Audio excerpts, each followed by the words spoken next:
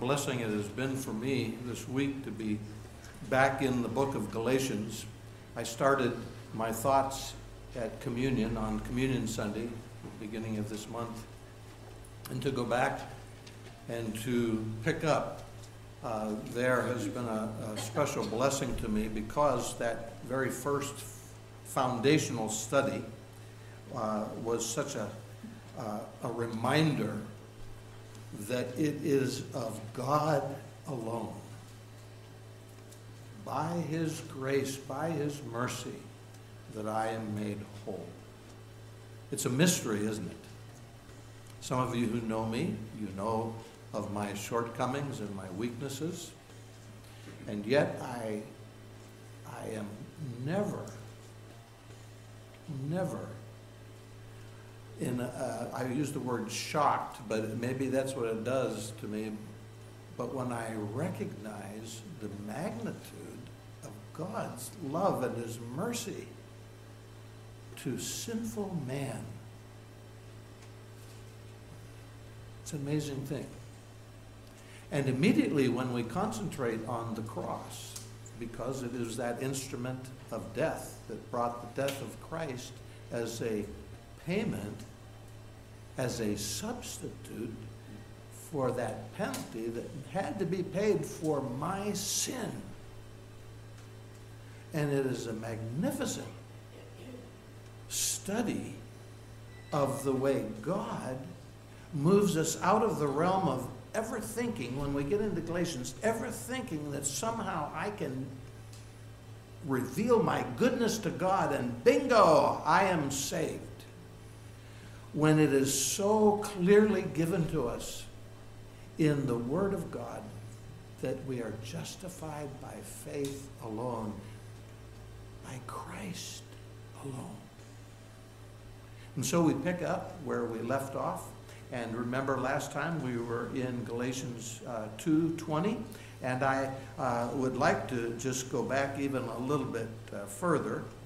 And I'm going to rest, though, and share with you my thoughts on chapter 3, beginning at verse 10 and ending in verse 14 today. However, I do want to go back a little bit and just take a look at what has gone before us and the importance of it in our thinking. This is a marvelous time for us to examine the cross and the importance of the cross in a believer's life in this generation, so far removed from the period of history of the cross and the resurrection. But as believers, even as last time we were in this, we were gathering around the table of the Lord, being reminded of Christ's suffering on our behalf, of his paying the penalty, hanging on the cross where I should have been. And the Bible talks about me actually being involved in that death of the Savior. But just as I am involved in his physical death and dying for me, I enter into his resurrection as well. And so I go from deadness to life. And so we come to probably the most magnificent opportunities to reflect and memorialize the work of God for mankind through the cross. These are very special days for us. And it couldn't come at a better time, because if you get caught up in the news, and if you get caught up in what's going on, whether it be with COVID or with economics or with just the backpedaling that has been taking place and the perversion that is going rampant in our nation, causing believers to be at first in shock and perhaps heartbroken.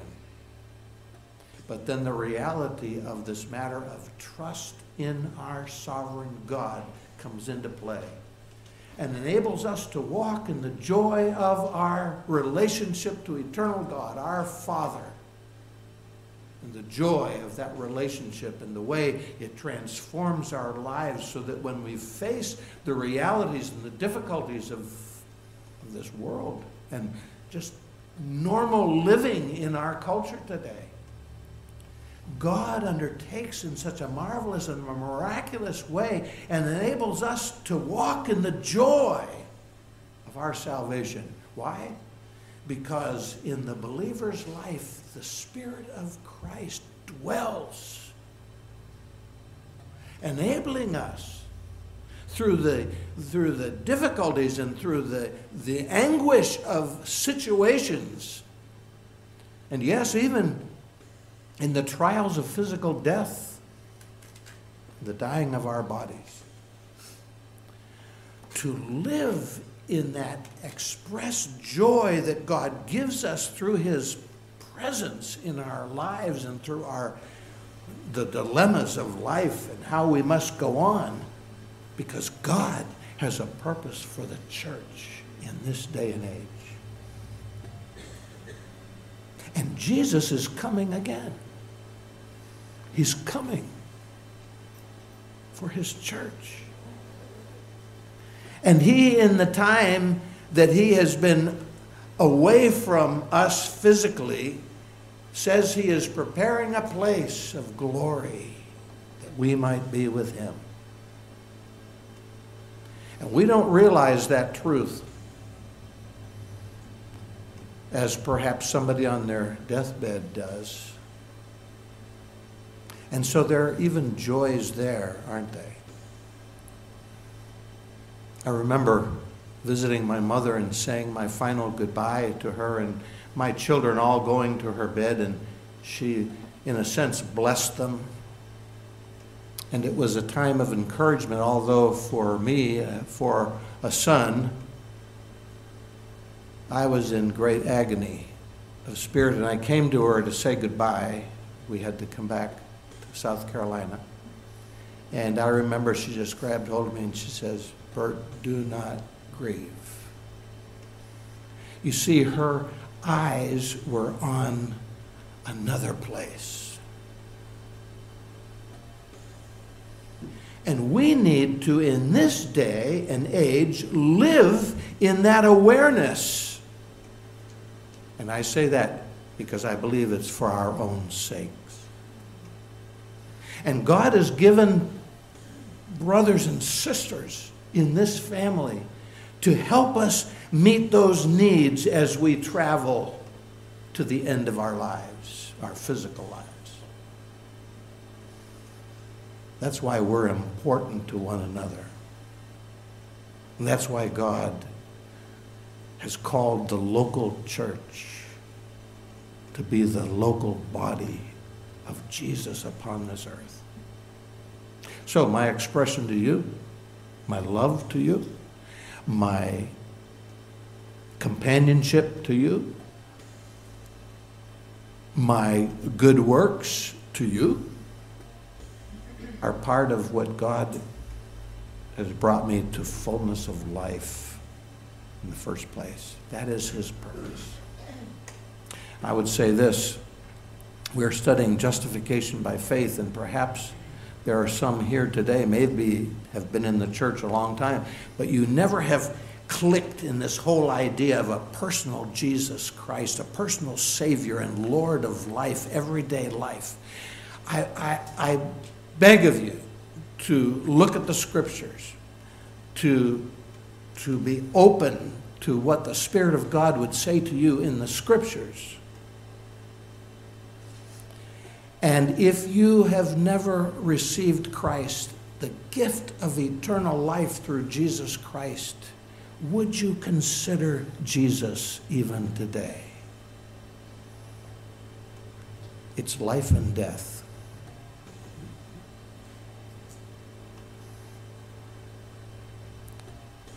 I think how I was as a young kid, and then how I was when I was getting ready to graduate from high school, I thought, man, nothing could stop me, and I actually became cool to the things of God. I was raised in a wonderful Christian home.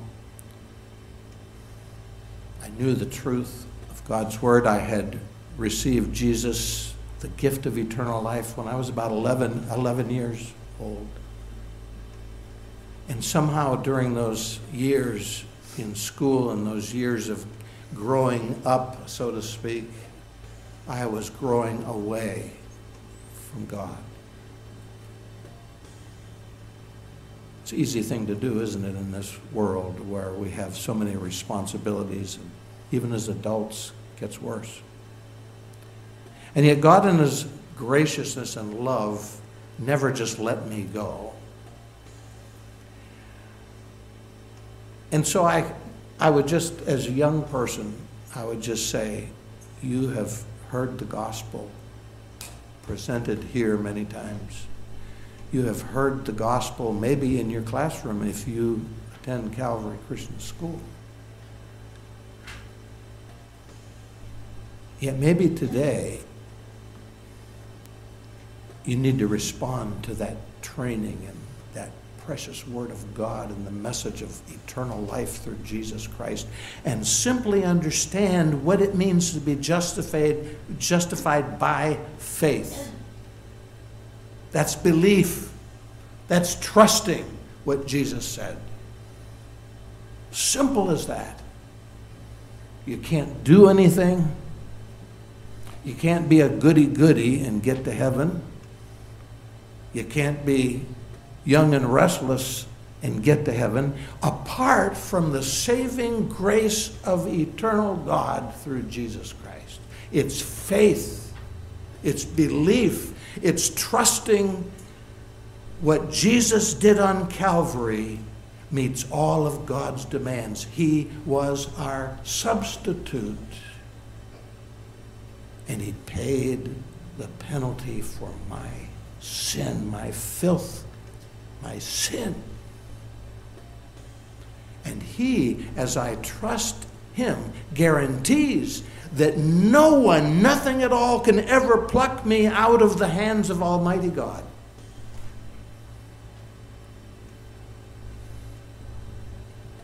That doesn't mean he gives us a license to live like we want. No, we are to live by the standard of God's word. And we understand from the very beginning that we cannot live it out to perfection.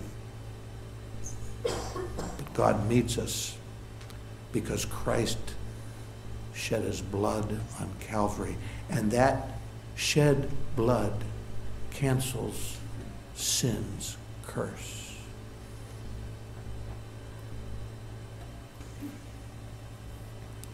Why, I don't fully understand. But this is the second study on Paul's Galatian theme, justification by faith alone, not of works, in Christ alone.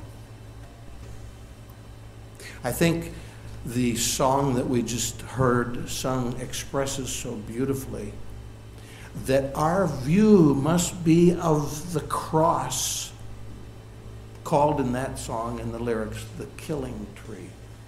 When I first read those years ago, I didn't like that.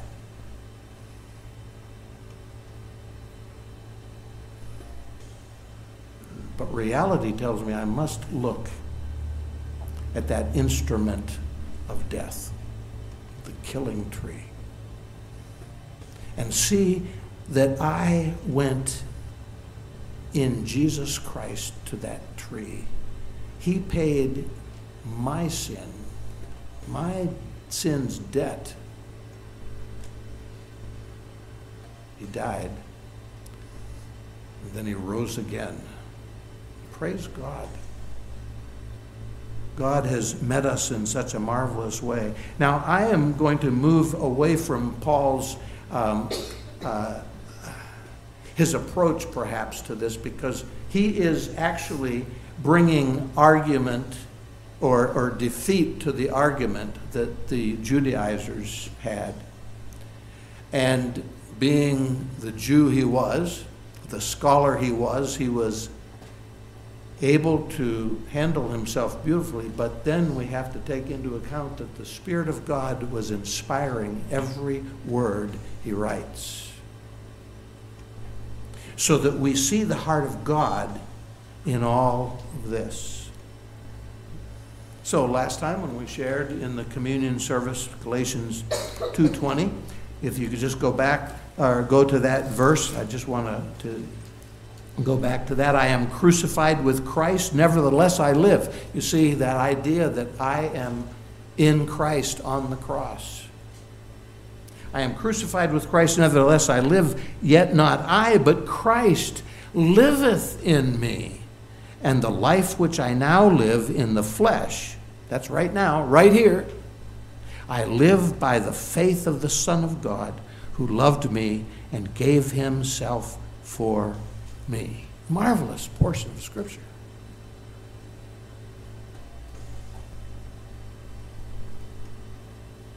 Which expresses beautifully this doctrine of justification by faith in Christ alone. I just want to review a little bit of the idea of what justification by faith really is.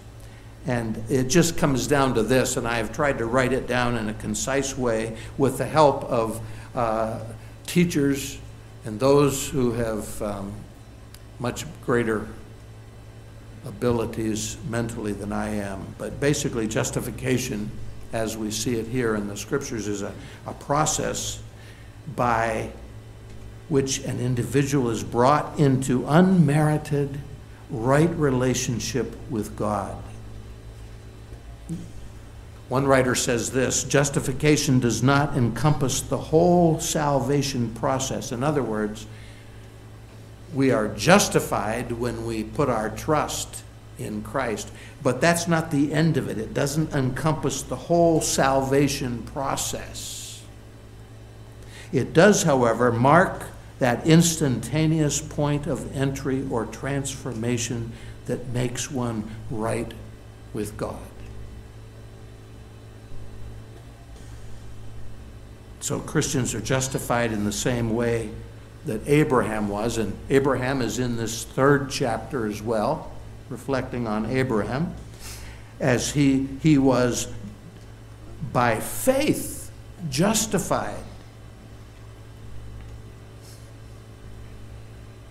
which just leaves us with this: human works do not achieve or earn acceptance by God. The exercise of faith, faith alone, ushers you and I into an unmerited, that means we don't deserve it, right relationship with Almighty God. Would you look at the 16th verse with me? Chapter 2, verse 16. Knowing that a man is not justified by the works of the law, but by the faith of Jesus Christ. Or we could say, but by faith in Jesus Christ, even we have believed in Jesus Christ, that we might be justified by the faith of Christ and not by the works of the law. For by the works of the law shall no flesh be justified.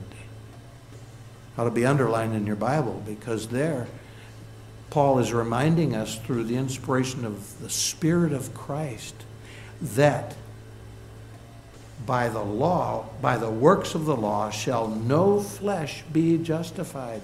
So if you are pinning your hope of heaven upon your good works, or how you treat others, or how much you do for people, or even how you respond to people, no.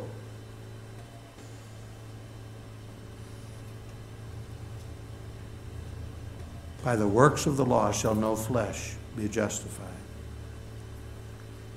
Now let's pick up our Bibles and move ahead. Chapter 3, and I want us to look at verses 10. I'm skipping this through about God's covenant with Abraham. Very important that we understand, and so I would just suggest you go back and study that first part of this chapter, because it shows Abraham's belief and how that was a credit to him for personal salvation, justification. It wasn't by anything he did.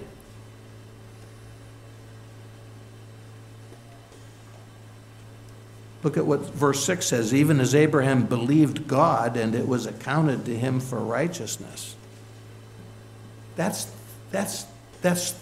the very basis of the doctrine that Paul puts forth of justification by faith alone, in Christ Jesus alone. Now go to verses 10 through 14. And before I read it, I want to say this. When you are reading this through, remember the idea of substitution. That Jesus, in giving himself, gave himself for you and for me. Our substitute. His death on the cross was as a substitute. The Lamb of God placed on the altar of the cross poured out his lifeblood for me. It was for me, the musicians started out with this morning.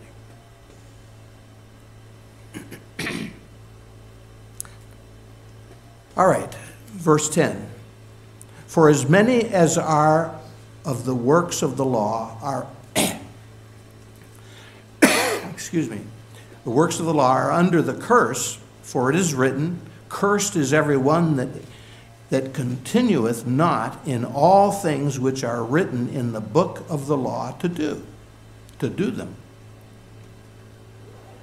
This is a great reality that we need to understand, that the law was given by the grace of God to put us in a position to recognize that we are powerless in our sin. We're lost. We're dead men.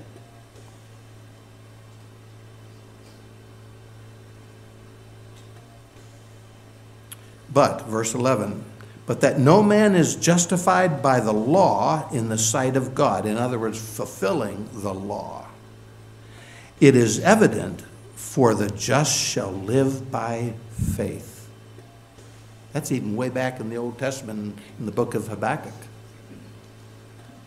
And the law is not of faith, but the man that doeth them shall live in them. Christ hath redeemed us from the curse of the law, being made a curse for us. For it is written, cursed is every one that hangeth on a tree, that the blessing of Abraham might come on the Gentiles through Jesus Christ, that we might receive the promise of the Spirit. How? Through faith. What was the promise of the Spirit?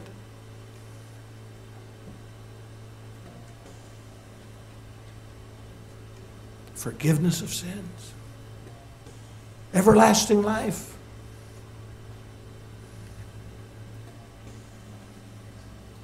That we might receive the promise of the Spirit through faith.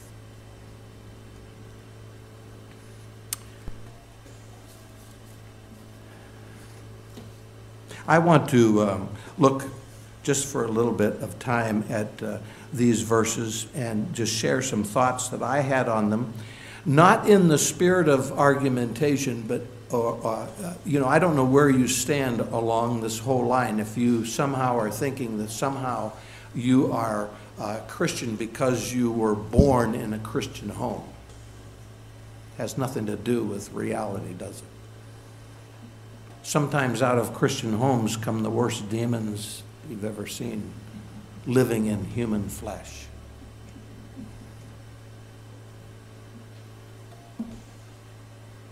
Has nothing to do with how you were born or where you were born or into what family into which you were born. So when we look at this whole thing, Paul is dealing now with the law, and he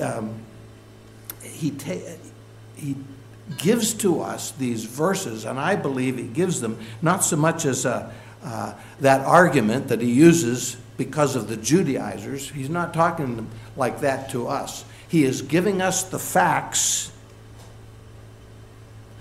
And what I see here is a brilliant, brilliant document or treatise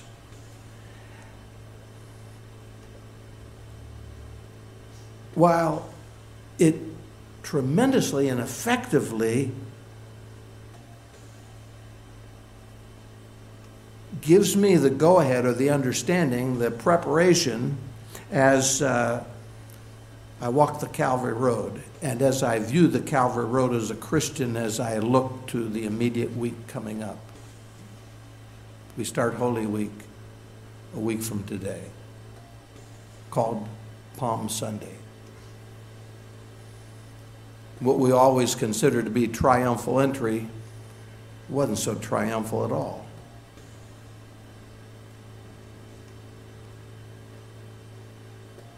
But it was the coming of the Christ to reveal himself as the Lamb of God.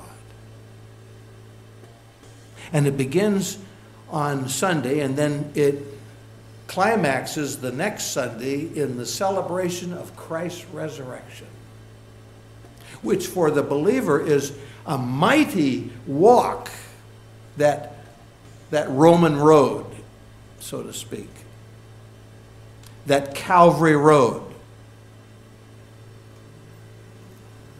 in a place called Jerusalem, and just outside Jerusalem, and in a graveyard, our substitute, taking our sin.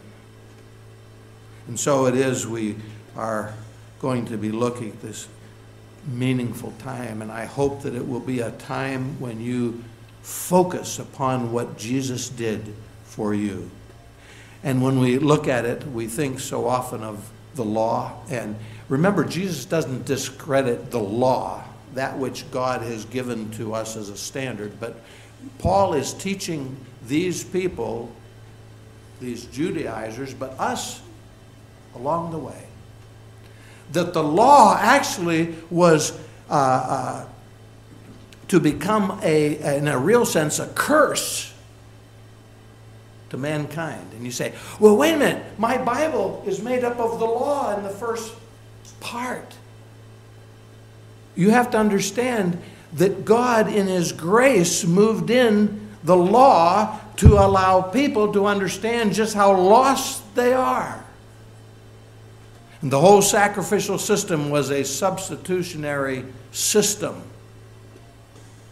And the blood of the lambs and the sacrifices were there to, in a sense, cover the sins of many, but never doing away.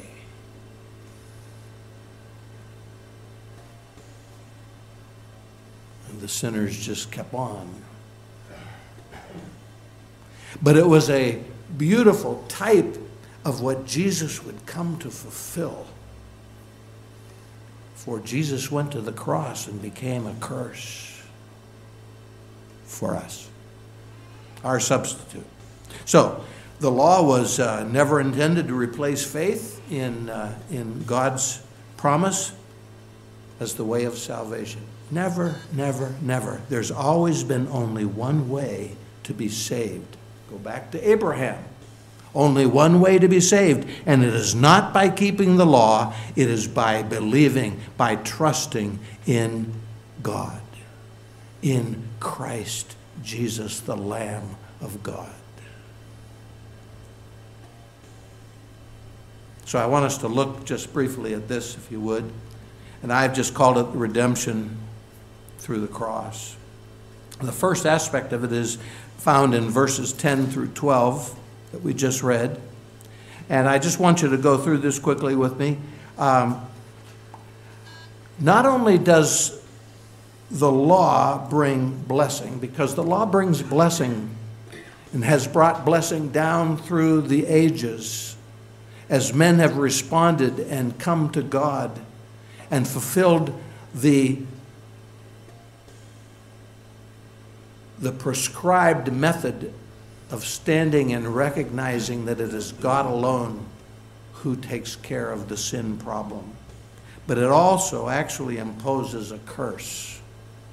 And I want us to understand that. And Paul cites Deuteronomy 27:26 that just loosely says that anyone who does not keep the law is cursed.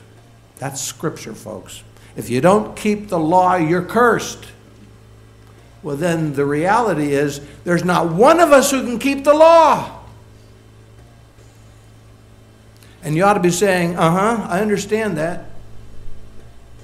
I cannot keep the law. I have no strength to keep the law. I am undone. I am miserable. I cannot make it to God. But that was the purpose of the law, to allow us to see that we are walking in that cursed method. It just displays us as a people who can't make it. Now, some of you are saying, well, don't say that about me, Pastor. I'm making it.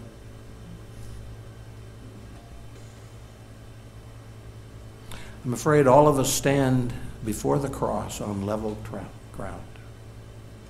And I don't care what you've done in your life and with your life, apart from Jesus Christ, you cannot enter into rest. When I say rest, I mean eternal life in Jesus Christ. And Paul knew that no person could keep all of the law. And therefore, the logical assumption then becomes, therefore, all were under the curse. That's what the Bible teaches. All have sinned and fallen short of the glory of God. All fall short. And what's more, Paul goes on and he maintains that keeping the law was never intended to be the way to be right with Almighty God. Never. The Apostle Paul quotes Habakkuk 2:4 when he says, the righteous will live by what? Faith. Old Testament applied to the inspired word of the New.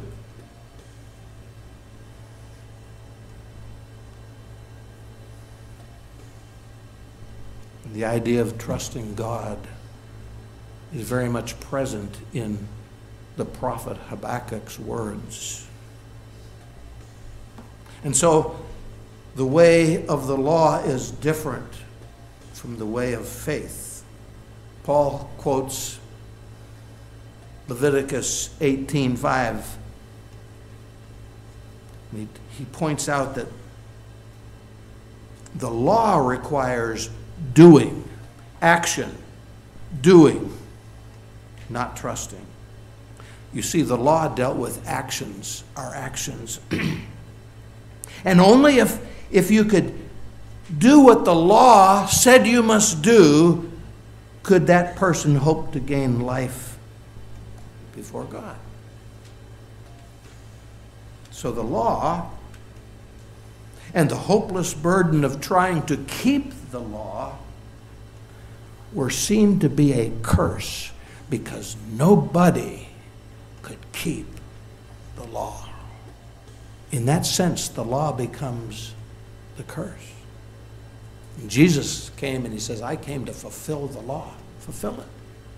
And so our focus then comes off the law of doing and action to Jesus and his grace and his substitutionary death. And we find that when we trust Jesus Christ as Savior, the curse is lifted. And Jesus has paid our sins' penalty.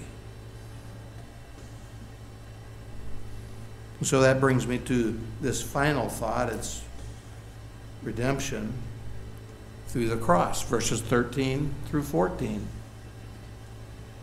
Christ hath redeemed us from the curse of the law, being made a curse for us, substitutionary death.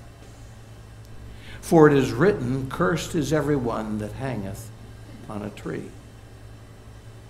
That the blessing of Abraham might come on the Gentiles through Jesus Christ, that we might receive the promise of the Spirit through faith. So we turn from action to simple, trusting faith in the finished work of the cross, redemption through the cross of Christ.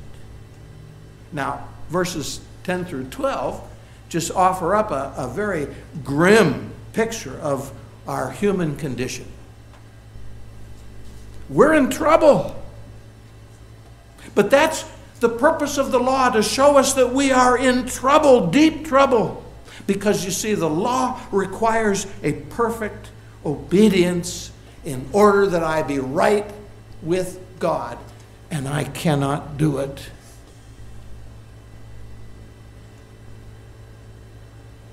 Only one, the perfect Lamb of God, could do it. And as a man, he took upon himself my curse, your curse. And he went to the cross and he paid our penalty there. So we can't meet that high standard, consequently, or because of that, we think of Romans 3:22 or 3:23. All have sinned and come short of the glory of God. Everyone in the world has become a prisoner of sin. Now, right there, go to the 22nd verse, if you would, just beyond where we are. Verse 22, listen to this. But the Scripture hath concluded all under sin, that the promise of faith, by faith of Jesus Christ, might be given to them that, what? Believe. Believe on the Lord Jesus Christ, and thou shalt be saved.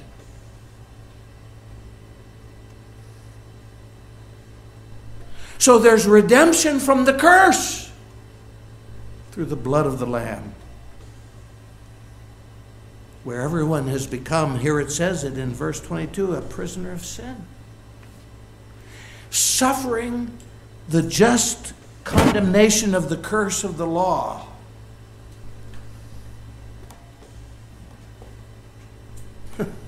When we stop and we recognize this and get this through our heads, it gives us the idea that maybe we line up with the apostles when they said in Luke 18:26, "Who then can be saved?"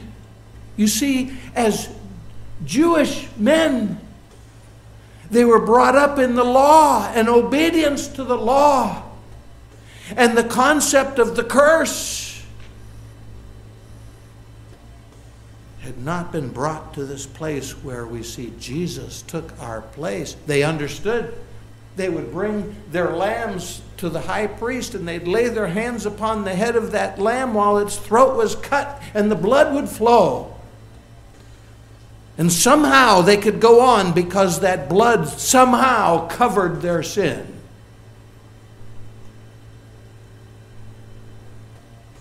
What a life.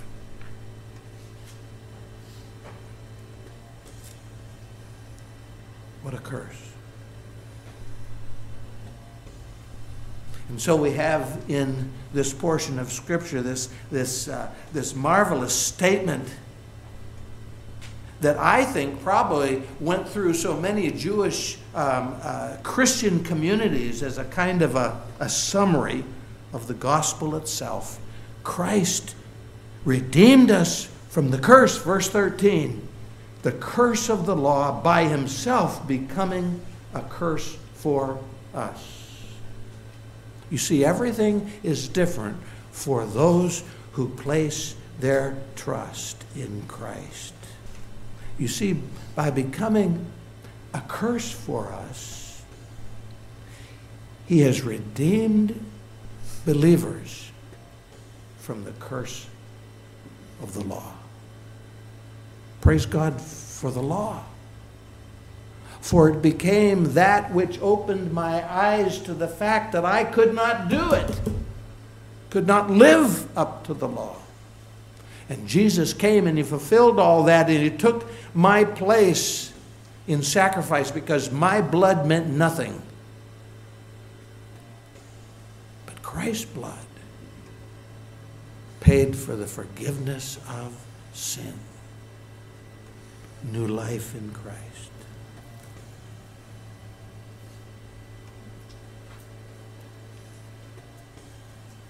You know, I think Paul struggled with this whole idea of the cursed one on the tree. Remember, to the Jews, anybody hung on a tree, that was the cross. That was the way that criminals were taken care of in that day. Anyone who, it was from the Old Testament. Cursed was that one who was hung on the tree.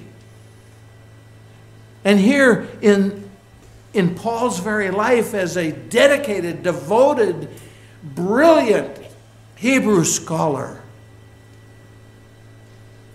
he saw that indeed Jesus bore a curse, but not for himself. It was for those who would come by faith to receive what he had done on Calvary's killing tree. And moreover, the resurrection, which is to come, vindicated Christ as God's anointed. And so Jesus Christ, in his death, he broke the curse on humankind, and he provides the needed alternative. Now in Christ, and when we think of this, it's a marvelous thing. The blessing that God spoke to Abraham can come to God's people, Jews and Gentiles alike. And anyone who will put his or her faith in Christ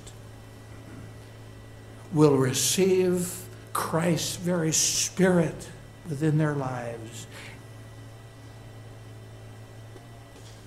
And that is the experience of God in my life, in your life personally, that comes by being in that right relationship to God.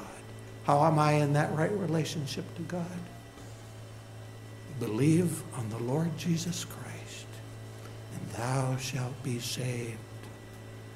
Saved ones are God's children by faith. Do you know him? Have you placed your trust and your confidence in him?